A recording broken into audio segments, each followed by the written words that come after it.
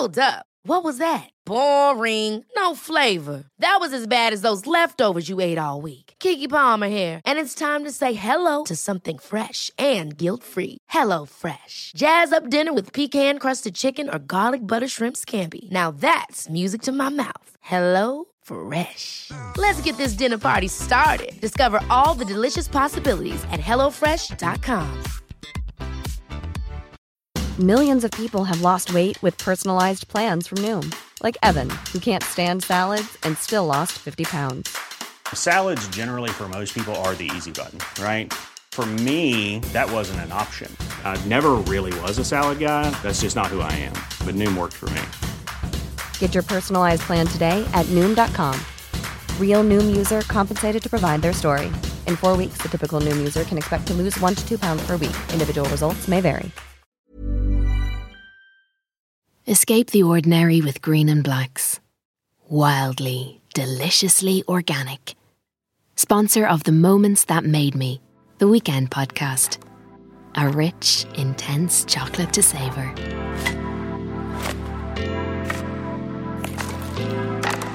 Hello and welcome to The Moments That Made Me. This is a podcast that asks people not where they are now, but rather how they got there. I'm Vicky May, editor of The Weekend magazine at the Irish Examiner and your host. This podcast took shape because of our times. 2020 has been a year of reflection. We're forced to live in the now and we can't make plans too far ahead. So many of us find ourselves looking back. Here we ask people to do just that, to take a walk through their lives and pick the key points, good or bad, personal or professional, that shaped their lives. The moments that made them. Louise O'Neill is the best-selling author of Only Ever Yours and Asking for It.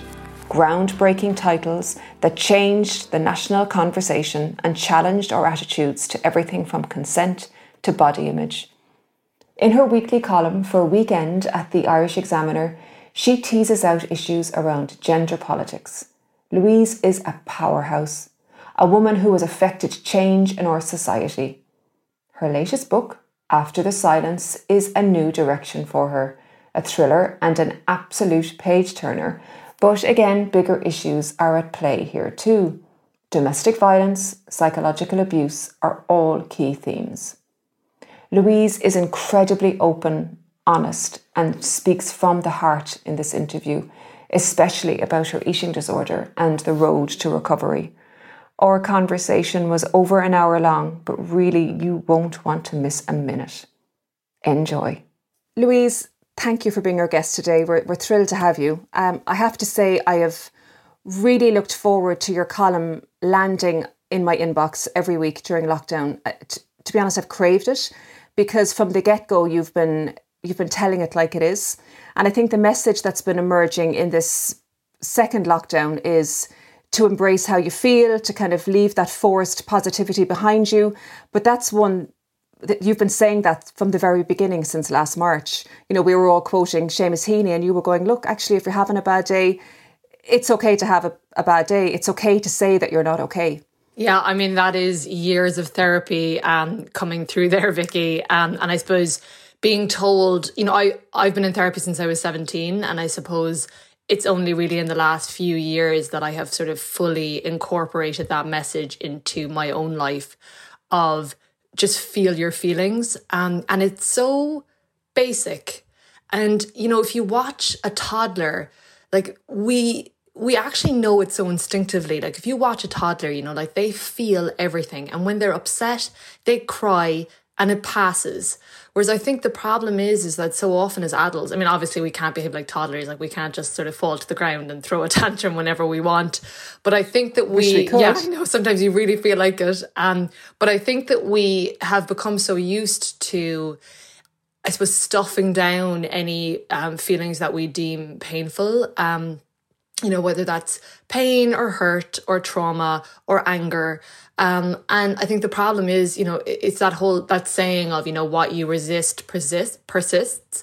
And it just, the thing is that if you really feel all of your feelings, like they do pass and they pass quicker. So actually, if you just sit down and you have a little cry, you know, on a day where you're feeling terrible, if you can find the space and the time to do that, like it actually dissipates quicker, I think. So sometimes I think that's just the message that I have been trying to incorporate into my life. And I try and do that every day, of just feeling my feelings. And even though it sounds so basic, some days that can be quite hard. And I suppose during lockdown, when it felt almost terrifying, I think to actually lean into the fear and the anxiety and the worry felt as if it would overwhelm us, and that we would drown in that. So I think that there was like this almost manic rush to, you know, for the baking, and to try and find a way to use that time as best as we could. Like, I'll learn a language, I'll write a book, I'll do whatever. And it just, sometimes I think it's actually just allowing ourselves space to be human and to process that this is a really difficult experience that we're going through. And it's okay sometimes to feel upset. And that's not saying that you have to wallow in it, but I think it's acknowledging that we're feeling it at the same time. I know I contacted you during the summer, kind of late summer, and I contacted a lot of our writers to kind of say, you know, what lessons did you learn from lockdown? And in fairness, you put me in the most lovely way that you always do. You kind of put me back in my box and went, why did we have to learn anything? Why did there have to be a lesson from lockdown? Can we not just have survived it? And I was like, God, you know what? She's dead right. And that's what you're talking about with, you know, someone feeling the need. They have to use the time to learn a second language or do all these amazing things, where it was just enough to have gotten through it, you know? Yeah. Well, I felt very inspired by all the other people who were saying, you know, what they had learned. I did feel Go on, tell me about Taylor Swift. Talk to me about Taylor Swift. Well, I think it was because, you know, Taylor Swift, who just emerged from lockdown, and she was like, oh, you know, you guys, with my extra time, I just wrote this album, and it's actually probably the best album of my career, and it's going to get me like the best reviews of my career. And I just you're like, I hate Taylor Swift. And I mean, I like Taylor Swift, but I actually felt sick. I was like, Taylor, no, okay, just stop this. Because I think, I mean, for me, particularly at the beginning, there was an enormous amount of pressure. Like the amount of people who said to me, oh, you must be thrilled with this extra time. You're going to have 2 books written by the end of it. And I felt as if my brain was broken. Like I couldn't focus for longer than like 10 minutes. Like I couldn't watch anything on TV. I couldn't read anything, which would be very unlike me. And that just wasn't conducive to writing. And I found this time now, you know, with this lockdown, I have found that a little bit more, I don't know, I suppose at the beginning, it was just this sort of abject terror. Whereas I think this time, the prevailing feeling is I think people are a bit fed up. And so I suppose in a way that's easier, for me anyway, to navigate than that feeling of just complete, overwhelming terror. And how has the lockdown been for you in terms of day to day? How have you coped? How have you managed? I mean, it's difficult because, you know, my partner is a journalist and he lives in Dublin. And it is very difficult. You know, I feel not being able to see him. You know, obviously we've always done long distance, but we would have seen each other every weekend. And not being able to see him for months on end has been a real strain on our relationship. So that has been really trying. And I think that, you know, you go into this kind of mode of saying, I'm very lucky, I'm really fortunate. And I think that's important to take stock of that, you know, that like... But it only gets you so far. Yeah. But I mean, and you said that to me. I was saying no one is sick, but that only takes you so far. Yeah, exactly. And I think it's always important to acknowledge that and to acknowledge your privilege. But again, I suppose it's still being true to the fact that I do feel a bit, you know, fed up a bit, you know, with this. And I suppose as well, I think we're both the sort of people where it's like you do the right thing, you know, because I know a lot of people said, oh, did you break lockdown? Did you sneak down? Did he sneak down? Did you sneak up? And I feel like we both do feel like, you know, okay, we're all being asked to do this. You know, there are very legitimate reasons why we're being asked to do this. And I suppose as well, because he's a journalist, you know, I feel like he would just he would really on moral grounds disagree with doing that. But sometimes I have been very tempted. But I suppose it's just one of those things, you're like, this is the way it is, and you just kind of have to just keep moving forward with it. Your book, the new book, After the Silence, which is such a departure. It's an incredible thriller. And I know I contacted you afterwards to say your main character, Keelan, was just floating in my head for weeks, nearly months. I couldn't get her out of my mind, which was quite incredible. You've gone into the thriller genre, but there's deeper issues too. There's a murder, but there's also an awful lot about physical and psychological abuse. And you wrote for us in the past about your inspiration for the book. Do you want to tell us about that? And also the research you did for the character of Keelan, which I think was really interesting. Yeah. Well, yeah, I mean, After the Silence is my first psychological thriller. But, I suppose I'm not really defined by the idea of genre. Like, my first novel was dystopian. I've written a fantasy retelling of The Little Mermaid. I'm more drawn to the story, and then I think it's, okay, how do I tell this story? But I suppose as well, I am the sort of person, I get bored quite easily. So it's always about, like, how do I challenge myself and how can I kind of push myself here? And it was a challenge writing this sort of book, because I think you have to be very concerned with issues like pacing and putting in sort of cliffhangers and drip feeding the information throughout the narrative so that, the reader just will want to keep turning the pages. But I suppose the idea came to me, which, I wrote a piece for the Examiner about this. The idea came to me when I was listening to the West Cork podcast, which was, such a huge hit for Audible in 2018. And it's about the Sophie Toscan du Plantier murder.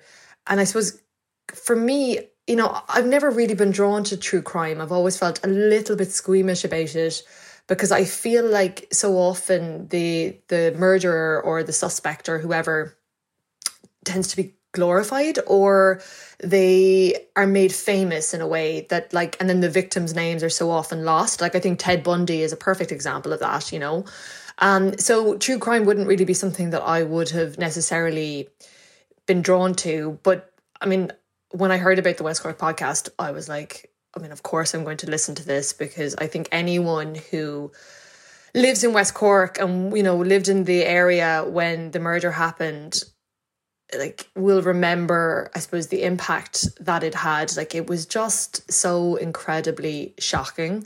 And I was 11 when it happened. And, it's not like, 11 is pretty grown up, so you know that these things happen, you know that people are murdered and that, really terrible things happen in the world.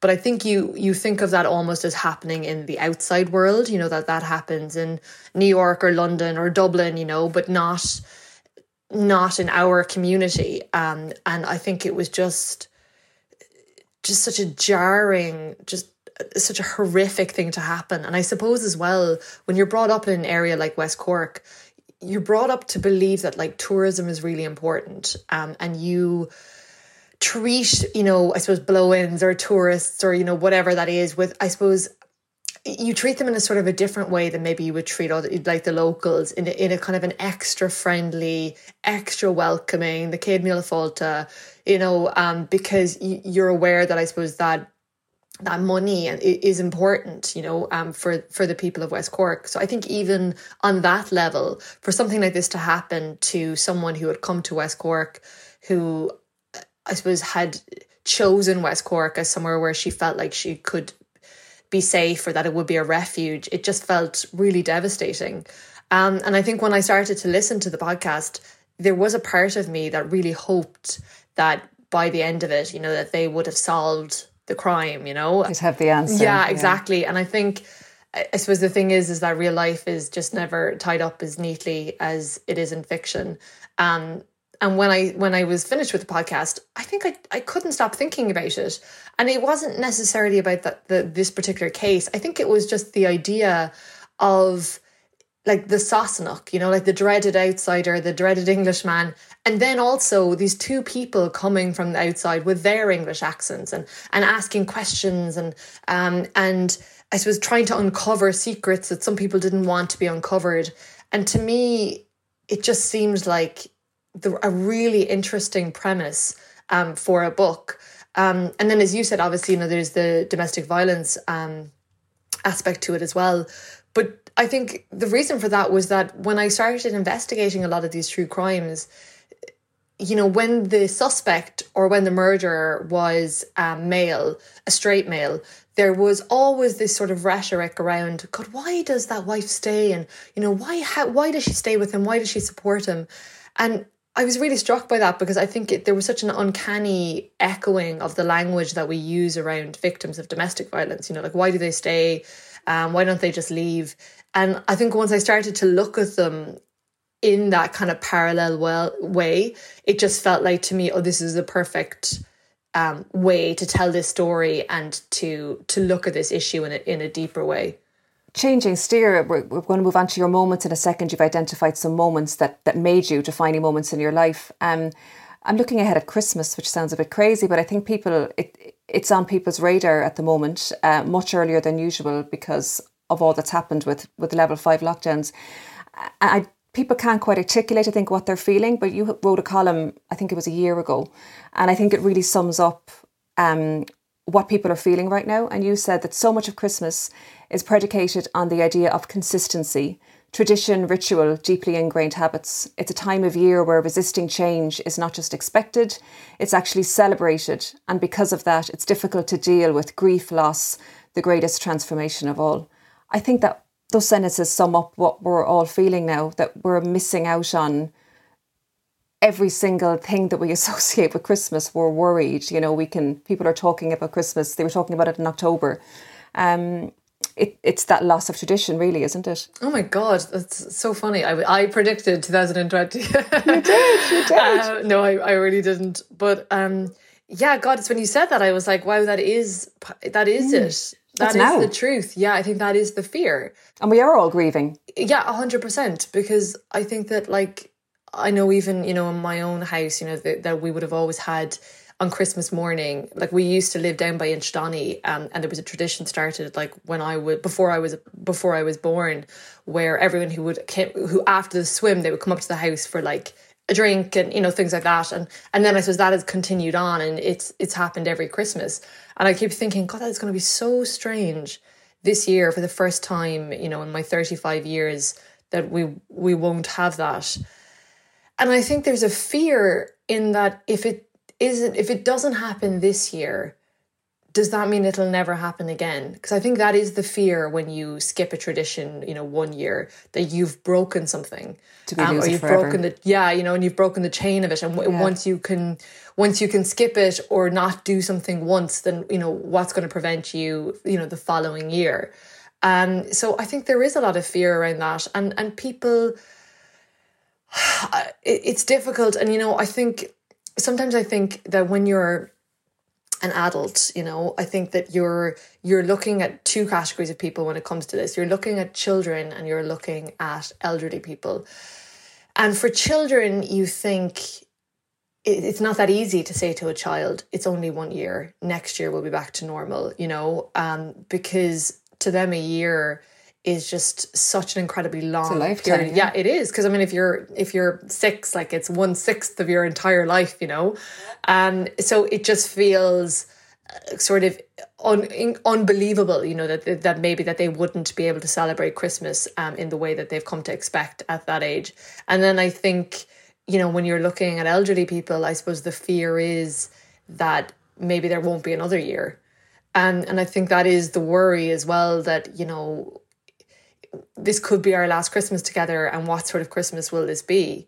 So I really understand that people are feeling afraid, and I think that people are worried, and that people just don't know how they're going to navigate this. And I wish that I had some incredibly sage words. And I suppose the best that we can do is just the best that we can do. That what is that amazing Christmas song, which I absolutely adore, Judy Garland. We'll muddle through somehow. Have yourself a merry little Christmas. We'll muddle through somehow.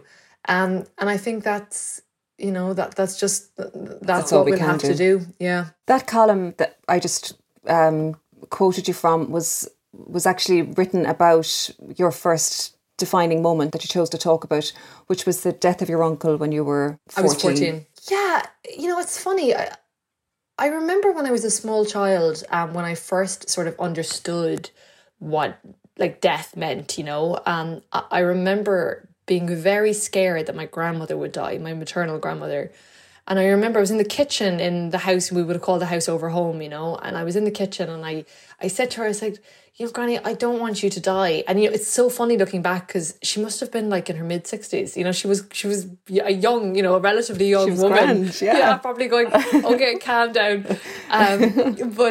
She bent, I remember she bent down to me and she said, everyone dies, Louise. And, the Lord calls us home in his own time, but it won't be for a very long time yet, And I suppose that seemed to me the natural order of things, that my grandparents would die, and then my parents would die, and then so I suppose that's the sort of order that you think it will follow. And when I was 14, as I said, I still remember the day very clearly because my aunt was getting married, and my sister and I were going to be bridesmaids. So we were in Brown Thomas and we were trying on these dresses. I still remember it. It's so funny, this wine dress. And my mother, there was her mobile started ringing and could hear her on the phone. And then she just said, I'm not going to cry now, but anyway, she just said, just tell me, is he dead? And I remember just turning and having this like really sudden fear of like, oh my God, it's Dad, And whoever it was on the other end of the phone wouldn't say anything. They just said, just come home, just come home. And she said, there's been an accident. And so we were like tearing off the bridesmaids' dresses and like, running to get the car and like driving home. And I remember like she turned on the radio and Elton John, that song, Candle in the Wind came on. So funny, like it still feels so fresh, like, and it's like 21, it was 21 years last month. And so she turned it off and like we drove and I just remember like praying, like going, if he'll be okay, like if, please God, just let him be okay. And like saying to my mother, because he was driving a lorry and like saying to my mother, well, look, if he was in an accident, like if he was in an accident with a car, like, he's in the lorry, like surely he's okay or whatever. And we came in, like I remember just like racing in and opening the door and like it was just chaos, like it was just chaos inside there. Like everyone was just kind of running around the place. And I think it was my aunt-in-law was just like, oh, he's dead. And it's just... At 14, how do you deal with that, Louise? I think like that has an impact for the rest of your life, Yeah, I think it was, he was only 30, which of course at the time seemed very grown up, but now at 35 it just seems sort of impossibly young, I think, sorry, now I'm like, it's so funny, it always just feels, I think it was so,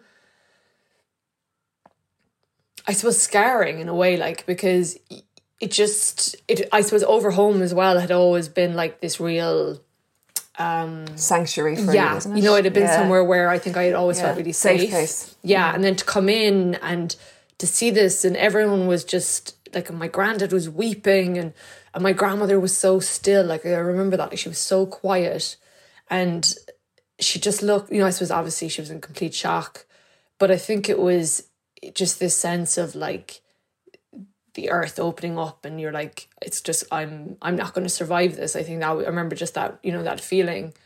And I threw up, which I still think it was just such a physical like reaction. I just remember like running out and like just vomiting. And it was so bewildering, I think, all of it. And I suppose as well, I was 14, my sister was 16, and we had all of these sort of younger cousins, but they were all like, the oldest one was 4. So they were all very, very small. And I suppose sometimes you kind of get a bit lost.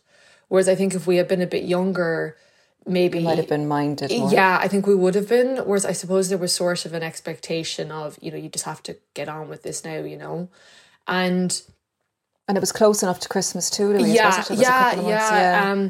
And oh my God, that Christmas was terrible. So I sort of, in a way, feel like this can't be any worse, And Yeah, and I remember, and like, you know, obviously I think they were just trying to calm me down, but I remember being just like hysterical, like I couldn't stop crying. And I remember someone saying to me, if you don't stop crying, you won't be able to come to the funeral. And like, I didn't cry for like 7 years afterwards. Like, I was really like, when you talk about like feeling your feelings, yeah, like, and I think, you know, it definitely, like, it manifested itself in an eating disorder of like a way of being like, I can't be sad, I can't be upset, I have to be strong. And also I think a feeling of there's no one coming for me, like there's no one coming to take care of me, I have to take care of myself, there's no one there for me, I'm alone in this. And I think that really sort of like perpetuation, and sort of I carry that through throughout my entire adolescence. But I suppose it was just really destabilizing, I think, you know, because you just realize how fragile life is. And of course, that's the truth. And, you know, there are children who learn that a lot earlier, you know, about like, you know, their mother or their father. And it's really devastating. But I think it's that sense of anyone could be next, you know, it could be me, it could be my parents, it could be my sister.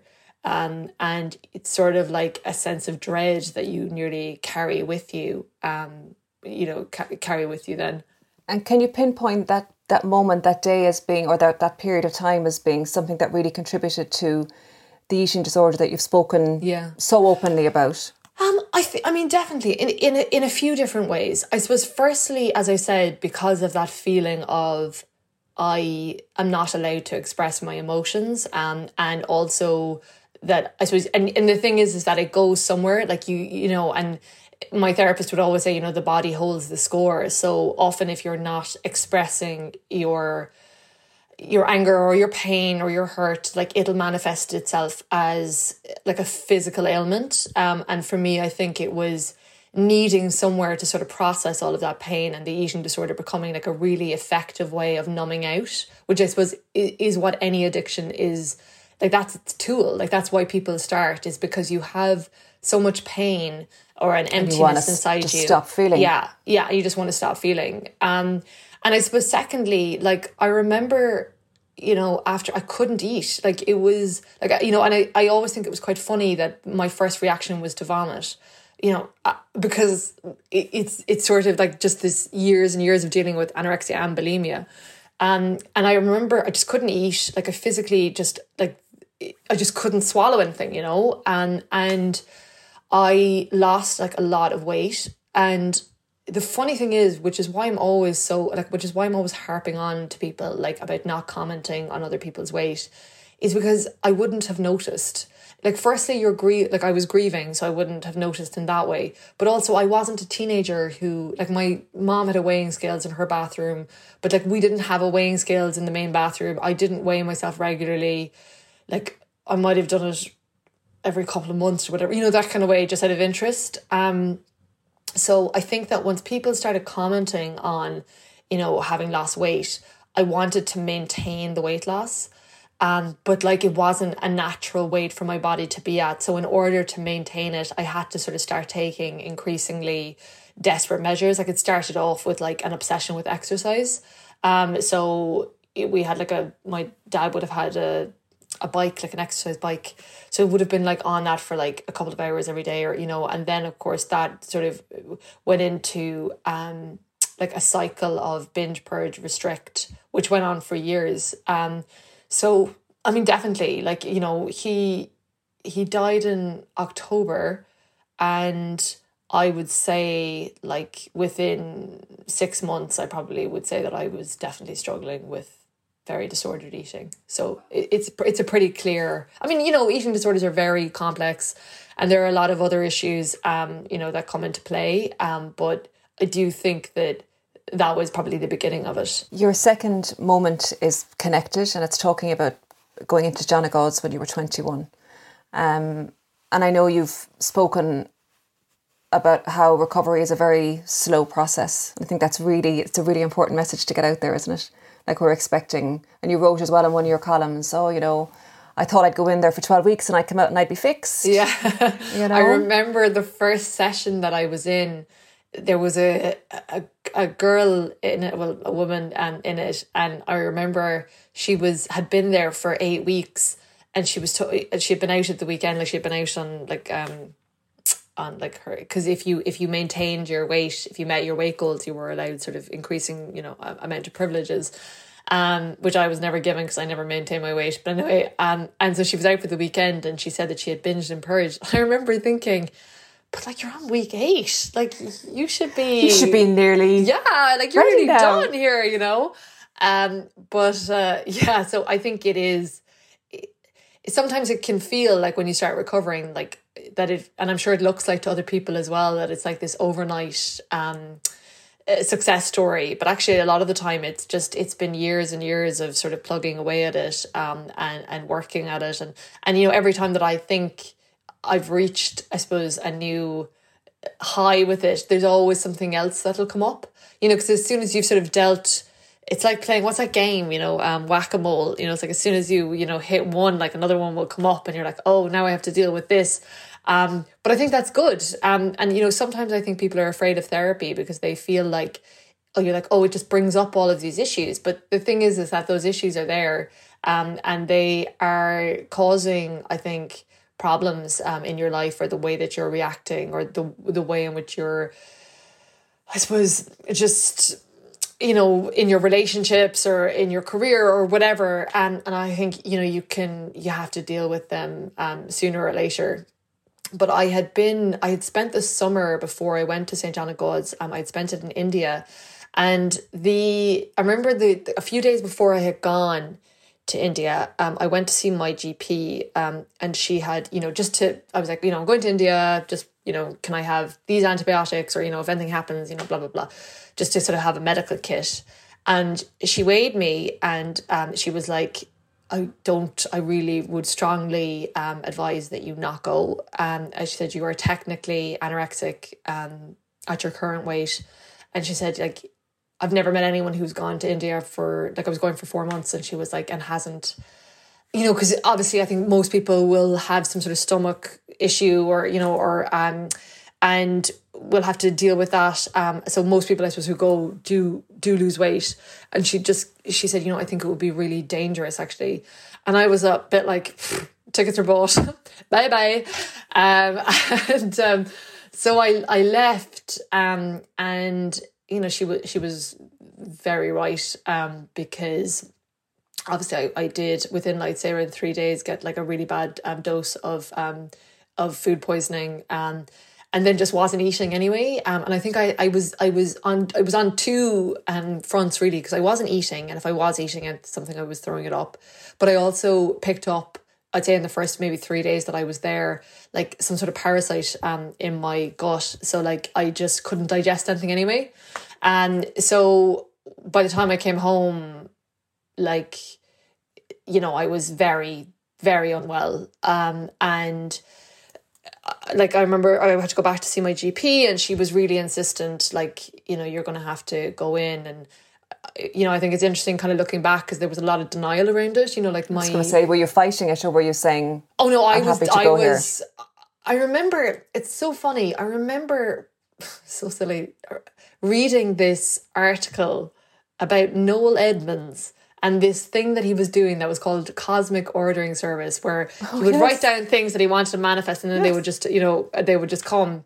And I was on the train from Cork to Dublin, and I remember writing down a specific weight that I wanted to be, because I felt like if I was that weight, no, but this is actually quite like, I said, if I was that weight, everyone would know that I was sick, and then maybe people won't, not ignore it, but I suppose, you know, especially with bulimia, I suppose you can maintain a pretty normal body weight. And actually, I think that's the problem really with a lot of the time with people, their lack of understanding around eating disorders, that they think that unless you're really emaciated, that you can't have an eating disorder. It was actually, you could have someone who is, you know, whose body is genetically disposed to be a size 16 and has starved themselves to get down to a size 12, and people don't see them as being unwell, but they're not taking care of themselves and they're not eating properly and they have anorexia. But because I suppose the diagnosis is, you know, like by BMI, which is such a problematic standard of measurement anyway, that I think a lot of people go undiagnosed. So I remember thinking, if I get like really, really, really, really thin, then no one will be able to pretend like this isn't happening. And actually, I think maybe I wouldn't be able to pretend that it wasn't happening, that I couldn't ask for help, but I wanted to get to a point where my body would ask for help for me. And so I remember coming back and going into the doctor, and I was the exact weight that I had written down. So maybe Noel Edmonds is on something. Yeah. And I remember, like, I was very much like, yeah, I want to go in. And I remember my dad and my mom, I think they were probably in shock, you know. And like, my dad was like, no, you know, can we not keep her at home? And he was so funny because like my dad is really into fitness, you know, so his kind of thing was, you know, we'll make sure she gets out for loads of walks. And my doctor was like, she can't go for any walks.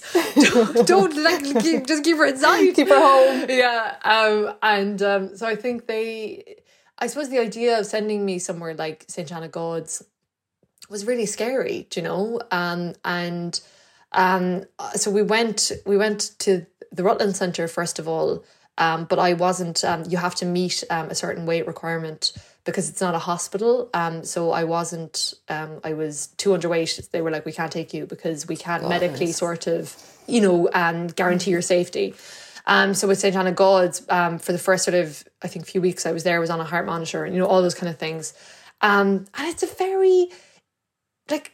very strange experience. You know, I was 21, I was wild, like I was a wild 21, do you know that kind of way? So like was constantly out, like just constantly like off my face on some sort of like substance, legal or otherwise, and all of a sudden then, you know, I was in this hospital where if I had a headache and I wanted to ask for a Panadol, like it was like, you know, you had to go through like about 3 different people before you could get your Panadol.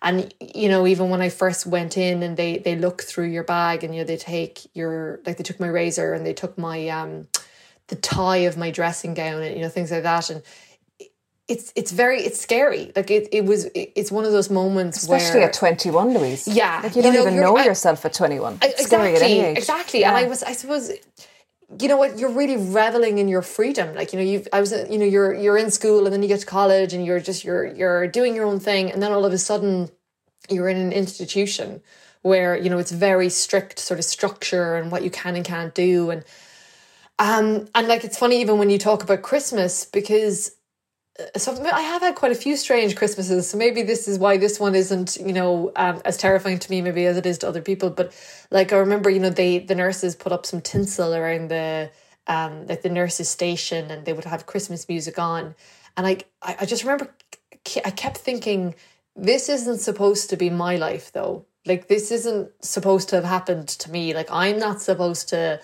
be here with these people. Like, you know, this kind of constant sense of something really has gone very wrong. And with Christmas, you know, you had to meet your weight requirements, which again I did not meet. So I remember drinking like 3 pints of water before weigh-in, and she just looked at me and she was like, you know, you could just tell she was almost like rolling her eyes, and she said, okay. So I got out on Christmas Eve, I got Christmas Day, and then I had to go back up on Stephen's Day. But like realistically, like I shouldn't have probably been allowed out at all. But I just was so desperate at that point. I was like, I can't not go home for Christmas, you know? So but years and years of therapy is definitely what you'd be advocating it. That's what got you over the line. That's what helped you to recover. And you came to us probably a year ago about doing an agony aunt column for the Examiner. And you remember you saying there's no one better qualified after all my years of therapy. I'm sure like an actual trained professional will be better qualified. Yeah. But I suppose, you know, as I said, I have been in therapy for a very long time, and you know, some of it good, some of it bad, some of it that I took on board, some of it that I didn't. You know, I think you have to be in the right headspace, and you also have to be getting the right help. You know, I talk to people who have eating disorders and who are going to maybe the local therapist that their GP has recommended. And the thing is that that therapist, I'm sure, is absolutely amazing and would be brilliant if they were suffering with depression, or if they were suffering with anxiety, or if they were going through a divorce, or if, you know, or anything like that. But when it comes to something like an eating disorder, like, you need someone who is specialised in this. Like, you would not go to your gynae and say, you know, like, I have a lump in my breast. Can you give me, like, can you remove this? Can you give me cancer treatment? Like, you just wouldn't, because you would understand that people have different specialities, and that if you have a particular illness, then you must go to the person who, you know, is best sourced to deal with that. So I would definitely say, you know, like, I mean, obviously I talk a lot about the eating disorder centre in Cork, but, you know, like, they did change my life. And I think it was when I actually started getting, like, appropriate, targeted care from someone who really understood, you know, what I was talking about and where I was coming from with this. Like, then things really began to shift. Yeah. Your third moment was that you want to talk about is moving to New York when you were 25? I was 25. So you'd already been through a lifetime of stuff that Johnny calls at 21, and suddenly here you're off to New York at 25. I know. I feel like my life has really slowed down since then, to be honest. I feel like it was probably really sort of dramatic in my 20s, and then just kind of really, like, has got very mellow. Yeah, it was 25.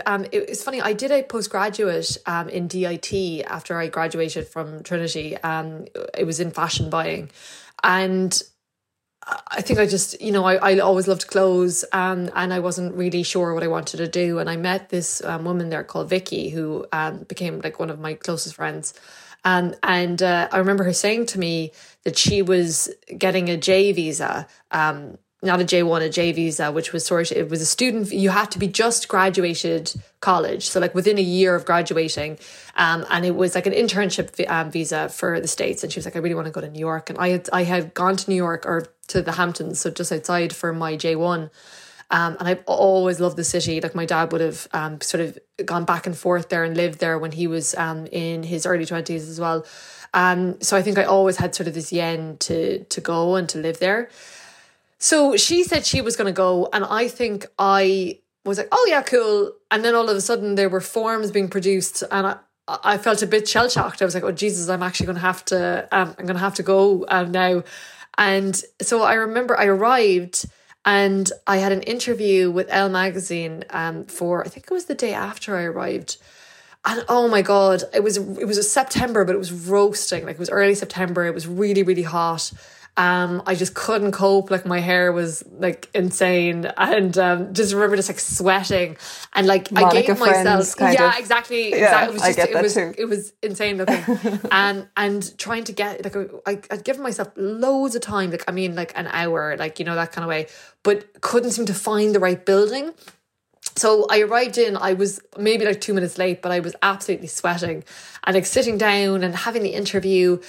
And just, like, this really kind of surreal, you know, because I was still slightly jet lagged, you know, so it was almost like this surreal, dreamlike quality. And then coming out of the interview and being like, God, I really hope that went okay, because that's the only interview that I have set up. So if I didn't get it, I'm absolutely fucked. But yeah, I did get the job. I was interning for the senior style director of Elle magazine, and, like, I remember the second day that I was in the office, we were on set for a Sarah Jessica Parker cover shoot. She was really nice. They were all, actually, I have to say, everyone was really lovely, but, like, it again was just this very strange, sort of a surreal moment where you're like, how am I here? Like, what is happening? How did I manage to get this job?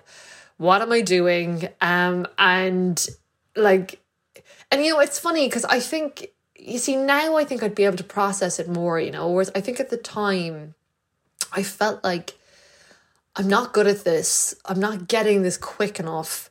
And I definitely wasn't. Like, you know, the thing is that, and I'm not being self-deprecating. It's the imposter no, it wasn't even. It wasn't? Honestly, Vicky, I just wasn't very good at it. Like, I just remember, like, you know, they kept saying in the interview, and attention to detail is really important. And I was like, yeah, attention to detail. And then I'm just like, airy fairy, and like, you know, and I remember one of my closest friends in the office, this amazing Korean American woman called Angela, who was just so organized and so sharp and sort of just, so she really sort of took me under her wing. But I'd say she was like, because she was, I'm trying to think what age she was like 20, like, so she was 5 years younger than I was. I'd say she was like, this one has just arrived off the plane and like has no idea what's happening, you know. So I think, and I suppose now I would be able maybe to not internalize that, whereas I think there was this feeling of, I'm not very good at this, I'm not getting this as quickly as I would like to. There's a couple of people in the office who I feel like are a bit impatient with me, or that they find me annoying, or, you know, whatever, because I'm obviously not getting this as quickly as they would like. And I really internalized it, like, and I really sort of like... It's a tough age though, your mid-20s. Yeah, and I think I am just... I am finding that confidence? It is, and I think I'm naturally very hard on myself anyway. Like, I am a perfectionist, and if I get it wrong, I'm really... It's hard to explain. I get quite panicky. It's like this sense of everything is falling apart. I am useless. I like, it's a real sort of like loathing and sort of like a real sense of like worthlessness. So I think that really manifested itself. Just, I was doing a job where every day I felt I'm failing at this, you know. And I think it's really hard. And I've talked to other people sometimes who are in jobs, and I'm like, honestly, I think there's a point where you have to decide, is this tough and challenging, but I can do it if I work hard enough? Or is this just not for me? Am I not suited to this? Because it's just really demoralizing, actually, to be in a job where every single day that you go in, you just think, I'm not good at this. Like, I'm just not good at this.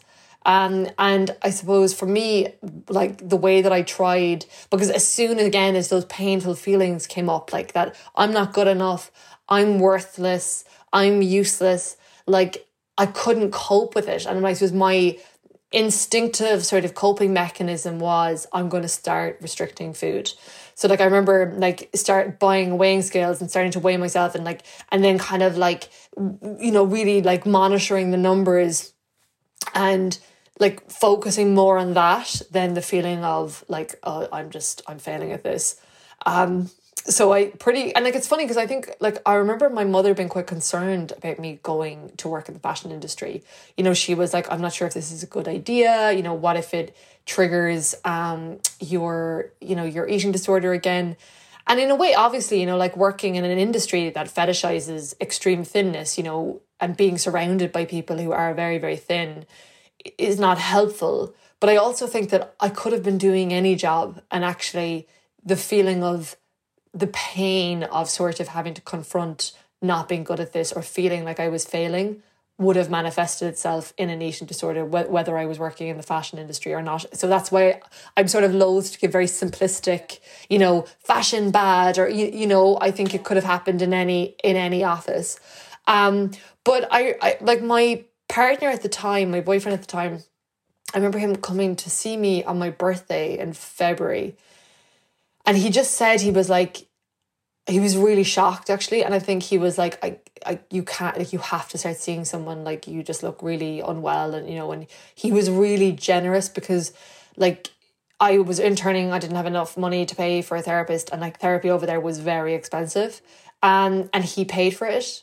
Which was really, and like we were definitely, our relationship was on its sort of last legs at that point anyway, and we actually ended up breaking up before I came home. But like the generosity, I think, of someone doing something like that for you, you know, he was like, you have to get better. And I remember the therapist was incredible, like she was amazing. And I really started to recover like when I was there. And I often think that if I had stayed, I think I would have fully recovered. But I think the problem was that I came home. I'd been seeing her for 6 months. I came home and I didn't have anything set up here. I didn't have the support system. And sort of within a few months, I was restricting again. And I think it was too early on in my recovery, I suppose, to take the stabilizer wheels off, if you know what I mean.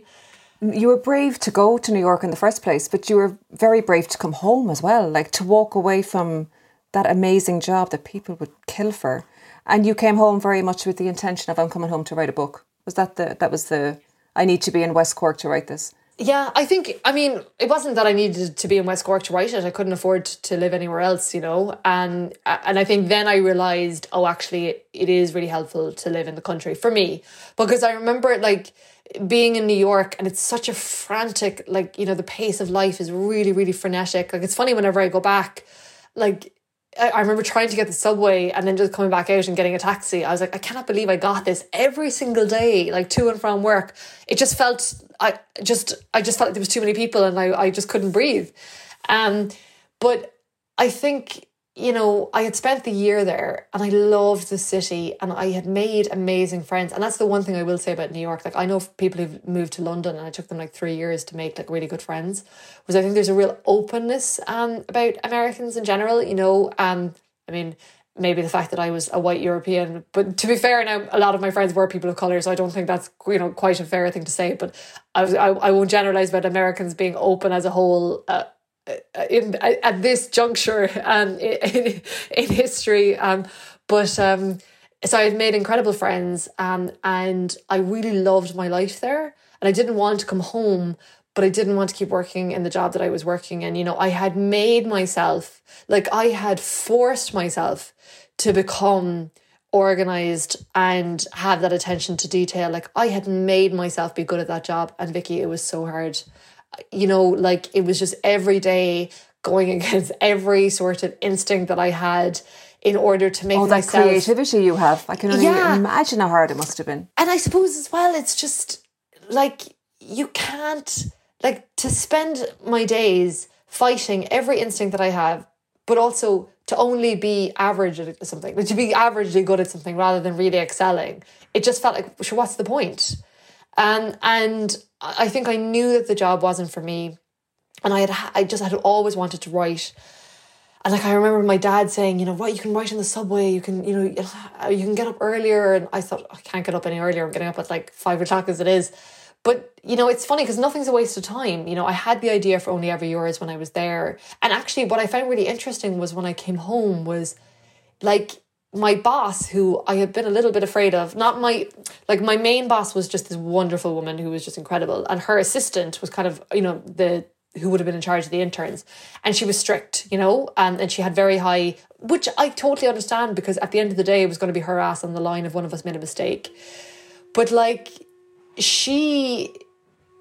I owe so much to her, because even though like I was terrified pretty much every day inside in the office, like I found when I came home that like I just was like I was more organized, like I was more structured, like I had much more, I don't know, and sort of like an expectation of, you know, I have to work this hard, you know. And I think that was actually really useful, because I had, you know, I had been in college, like I'd done my undergraduate, I'd done my postgraduate, I had jobs in retail. It was my first proper job in an office where the standards were incredibly high, where they expected you to sort of like excel at your job, even, you know, you weren't getting paid, but like they still expected you to excel.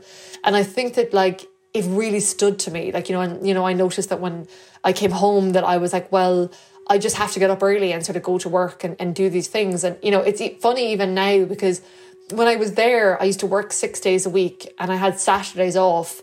And now I still work 6 days a week, because I do, you know this, I write my column on a Sunday. So it's like I'm still in that routine of like Saturday being my day off. So it's funny how I suppose you think sometimes you can't see how all the experiences that you're having, how they're going to pay off in the future. Yeah, and it's only looking back that you can sort of see the pattern, or you can see the whys, you know, like why that happened at the time that it did, and what I took from it and what I learned from it. Green and Blacks. Wildly, deliciously organic. A selection of ethically sourced flavours combined with a rich cocoa intensity.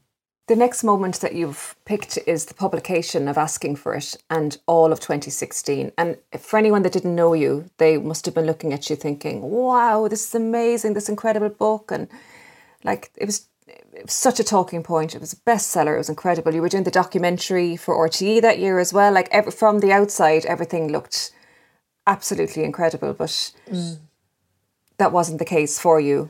I mean, it's true. Like, it was the best year that I've ever had professionally. You know, it just felt like everything was exploding. And it's a very interesting experience to be at the centre of that, because it's actually made me realise how arbitrary it is. Like, a book will sort of take off or won't take off, and actually, as the writer, you have very little control over it.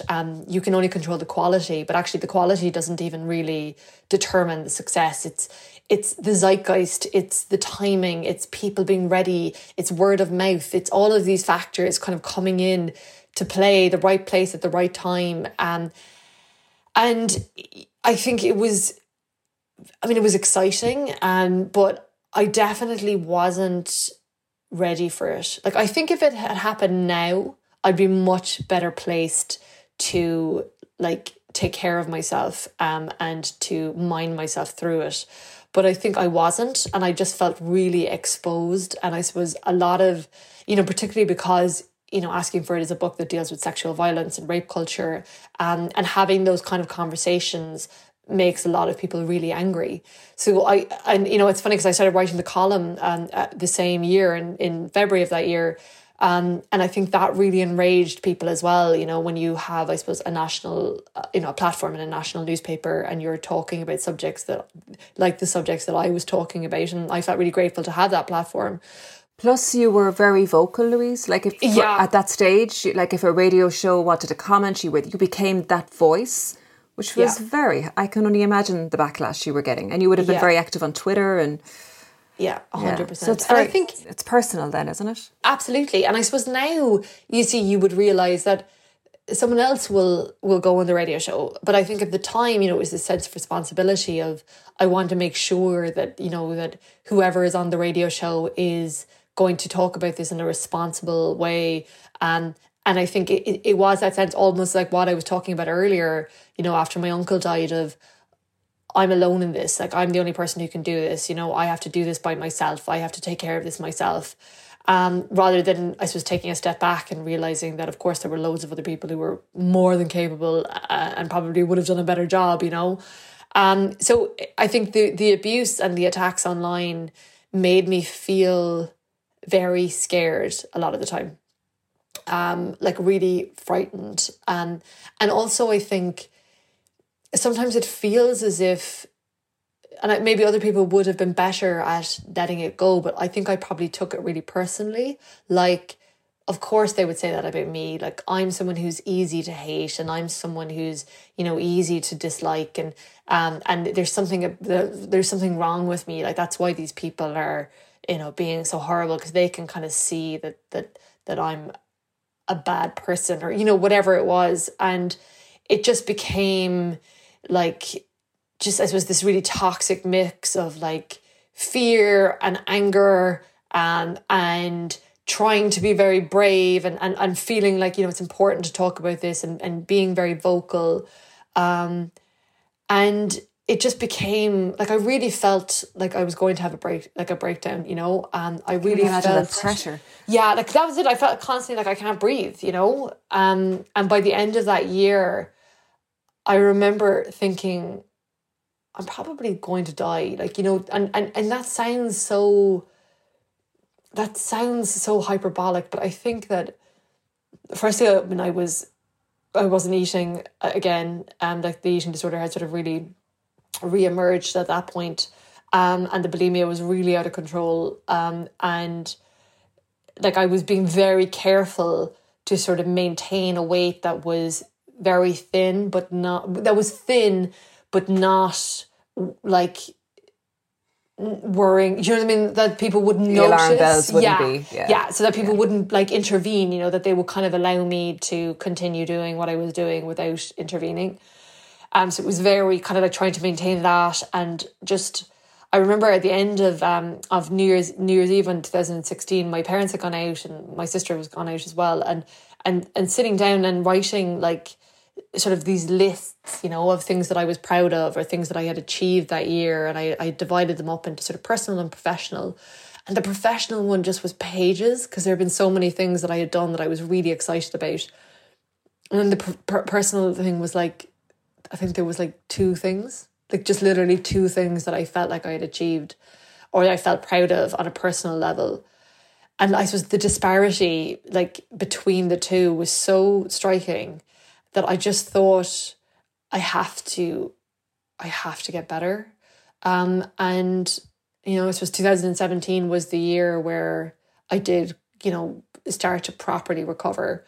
And properly recover. And I think that anyone who is dealing with addiction will understand this, because there were periods of like dry spells where you feel like you're a dry drunk, maybe, where you're not engaging in the behaviors, but you still have all the urges and you still have all the thoughts and you're exactly, and you're clinging on for dear life, whereas I think that like recovery is a very different feeling, and it's hard to sort of put that into it, but it feels much more solid. So 2017 was the year really that I started. June 2017, June 18th. I'm trying to think what the date is. It's June 18th. And it's very funny because Marion, who her, because we've talked about this, because I feel like we're so similar, my friend Marion Keys, and her recovery is January 18th. So I always thought it was really funny that ours were kind of like the same. When we talked about it like years later, I was like, that's so weird. So yeah, that's kind of the year that the date that I celebrate. And, every year I think when it's, I just look and I go, like this year now was 3 years. And it feels unbelievable because I never thought I would have it. Like I think there comes a point where you relapse so many times or you've made so many efforts that you just think it's never going to happen for me. It's just never going to happen for me because I've tried so many times before. And I think that's why I keep talking about this, because I had from 17 to 33 had maybe the longest that I'd ever gone without any sort of behaviours was 6 months. I had while I was in New York, that 6 month period. And other than that, there might have been 4 months here, or there might have been a month here, but like it was just a constant, like that. It was just part of my life in the way that you would talk about brushing your teeth, or, it was just like, this is just part of what I do and who I am and how I cope.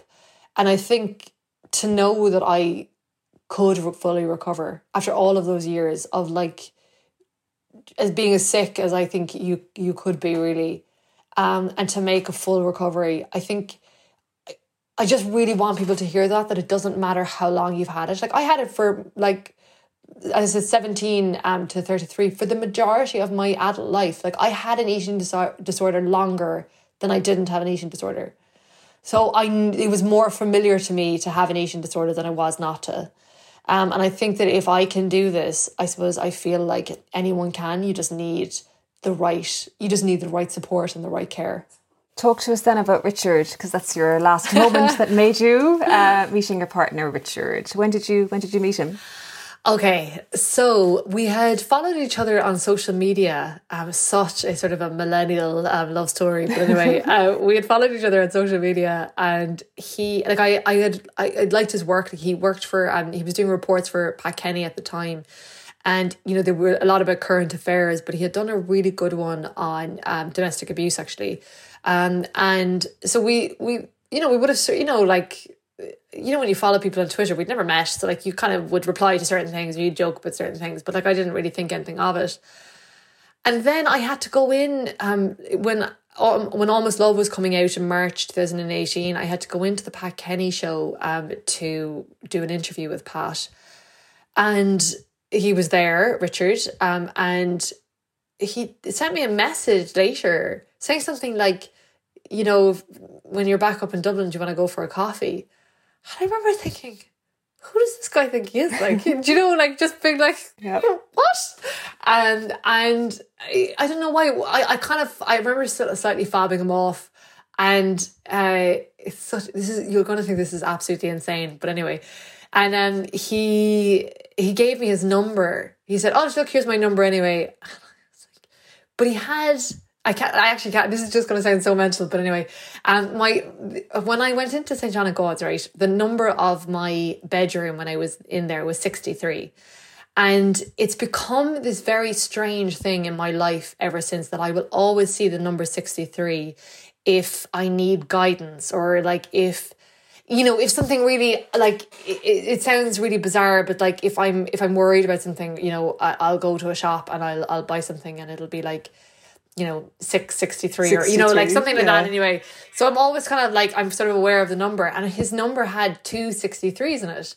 And I thought, that's really weird. And I said, you know what? I'm just going to give him my number and we'll see how it goes. And it's so weird because, like, I felt madly in love with him and he's been, like, the best thing that has ever happened to me.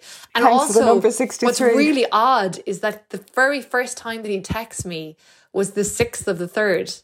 The 6th of March. Yeah, like, so, and I didn't realise that until months later. I know everyone listening to this is going to think I'm absolutely insane.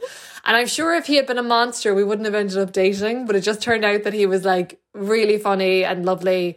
And you know what I love? He minds you. You've told me in the past that he'll monitor your social media. Yeah, yes. Well, he's in charge of it at the moment. Which means, that. But Vicky, it means that I can't give out to him for his constant Twitter use because he's like, well, I'm doing yours as well. But I think what was really interesting actually with Richard was that, like, I think relationships are such a great mirror, and I think that they are, like, the best way to grow. And, like, it hasn't always been easy. And I think actually what was really challenging, particularly in the beginning, was I really struggled with how nice he was to me.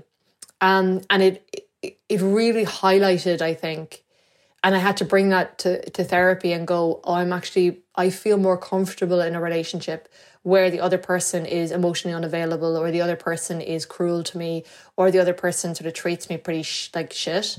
Because I think I felt like that confirmed something, or that they saw the real me because they were treating me badly. And if I could make this person fall in love with me, then maybe that meant I was worth loving. And having no regard for anyone who would have actually treated me well, because it would have been like, well, what's wrong with this person? Like, why does this person want to be with me? Like, can he not get anyone else? Are his standards this low? And I think, so he was really kind and really lovely. And I had to confront my discomfort with that.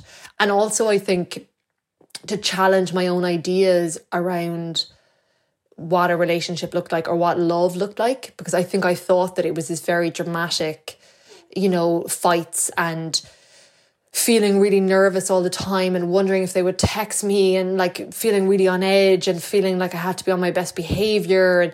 And I think I was really addicted to that cycle. Whereas actually, I suppose with Richard, it felt really easy and it felt very gentle. And I think I was a bit like, is this boring? What's going on? Why am I think I was kind of confused nearly, Why am I just content? Yes, exactly. It was like, why do I just feel sort of like really like happy and like comfortable? Like, why do I felt that was it. Like, I felt uncomfortable. Where's the drama? With the comfort, Yeah. And I think... But the timing was probably right to meet him. Like, yes, if you were in such a good place yourself, like, you were... And 100%, like, I think, it's so interesting because... Like, I think the relationships that I was having, like those kind of really addictive, like corrosive, and I wouldn't even call them relationships, but sort of like entanglements, were very much indicative of the way in which I was treating myself, like the way I was abusing myself, the way I was abusing my body, the way I was hurting myself, like, self-harm really, which I think is what an eating disorder is. And actually, once I started to recover, like, of course, there would be space then for our relationship to come in with someone who was kind. And I think what's really great about Richard is that, I think the thing is with, as I said about relationships, is that they're mirrors. So they hold up to both of you, I think, because when you want to have that level of intimacy, you have to be incredibly honest about, this is who I am and these are the worst parts of myself and the parts that I'm ashamed of, and I don't want anyone to see these, but because we're so close, you're going to see them at some point. And to be able to be like that with each other, I think, and to work through that. And what I really like about Richard is that he's willing to go there with me. And I think because of having done all the work that I have and because of having been in therapy, I think if I was with someone at this point who wasn't able to communicate or who wasn't able to, I don't know, to go on that journey with me, I think I would really struggle. Whereas I think we're both very aware of sort of our own flaws, and are just willing to do the work, actually. And that sounds hard and it sounds boring, but it's not, like, because it's such a joy, actually. It's such an honor to be able to do that with someone else. And also, like, he makes me laugh more than anybody else in the entire world. And I think that when you're with someone that you feel comfortable enough to be the entirety of yourself, and for me, that's someone who is very silly at times, and then is also like, can be very critical and can be very, because I'm very critical of myself. And I think that sometimes it's difficult, I suppose, because I don't want to see that part of myself, and to have to look at it face on, and I suppose to heal it. And it's painful at times, but it's also kind of magic. And I, you know, as I said, lockdown has been really difficult, and there was a period where I think we were both unsure if we would make it, you know. And I think that the thing is that when you love someone that much, you know, and when someone else is like your favorite person in the world, I think it's just like you want to make it work. Like, you're, you know, it's like, I don't want to lose this person, because the thought of, I don't know, like, you know, even like when I knew my book was coming out, and I thought, I can't imagine having that experience without Richard by my side. And I think that's when you know that this is the person, you know, that you want to be with. And there are no guarantees. And I think that's something that's hard as well, because I think we want certainty. We want the guarantees. We want the absolutes. And I think when you go into a relationship, you have to accept that you hope and you want it to last forever. And, you know, but I think you have to accept that, like, as I said, nothing is ever 100% guaranteed, and you just, you know, you go with it, and you go with each other, and you grow with each other. And I feel very privileged that he's the person that's kind of with me on this journey. You're talking there about honesty in your relationship, but your columns or every week are also so honest and raw and from the heart. And I just want to say thank you for, first of all, for being our guest, but also thank you for what you write every week, because I know it is helping people through this lockdown. It's telling them it's okay to feel down. So yeah, well, Vicky, you know how much I love you.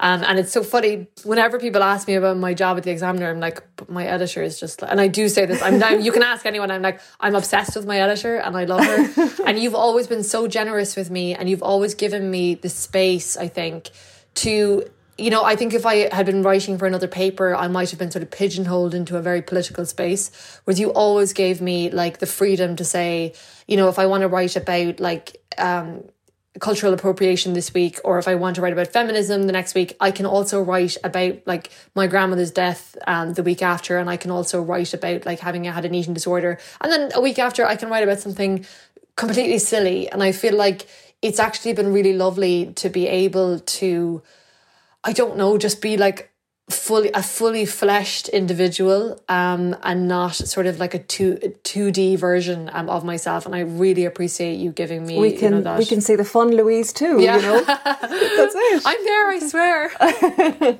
Louise, thank you. Thank you so much, Vicky. Thanks to Louise O'Neill for talking to us. Sound and editing are by JJ Vernon. Thanks for listening, and see you next time.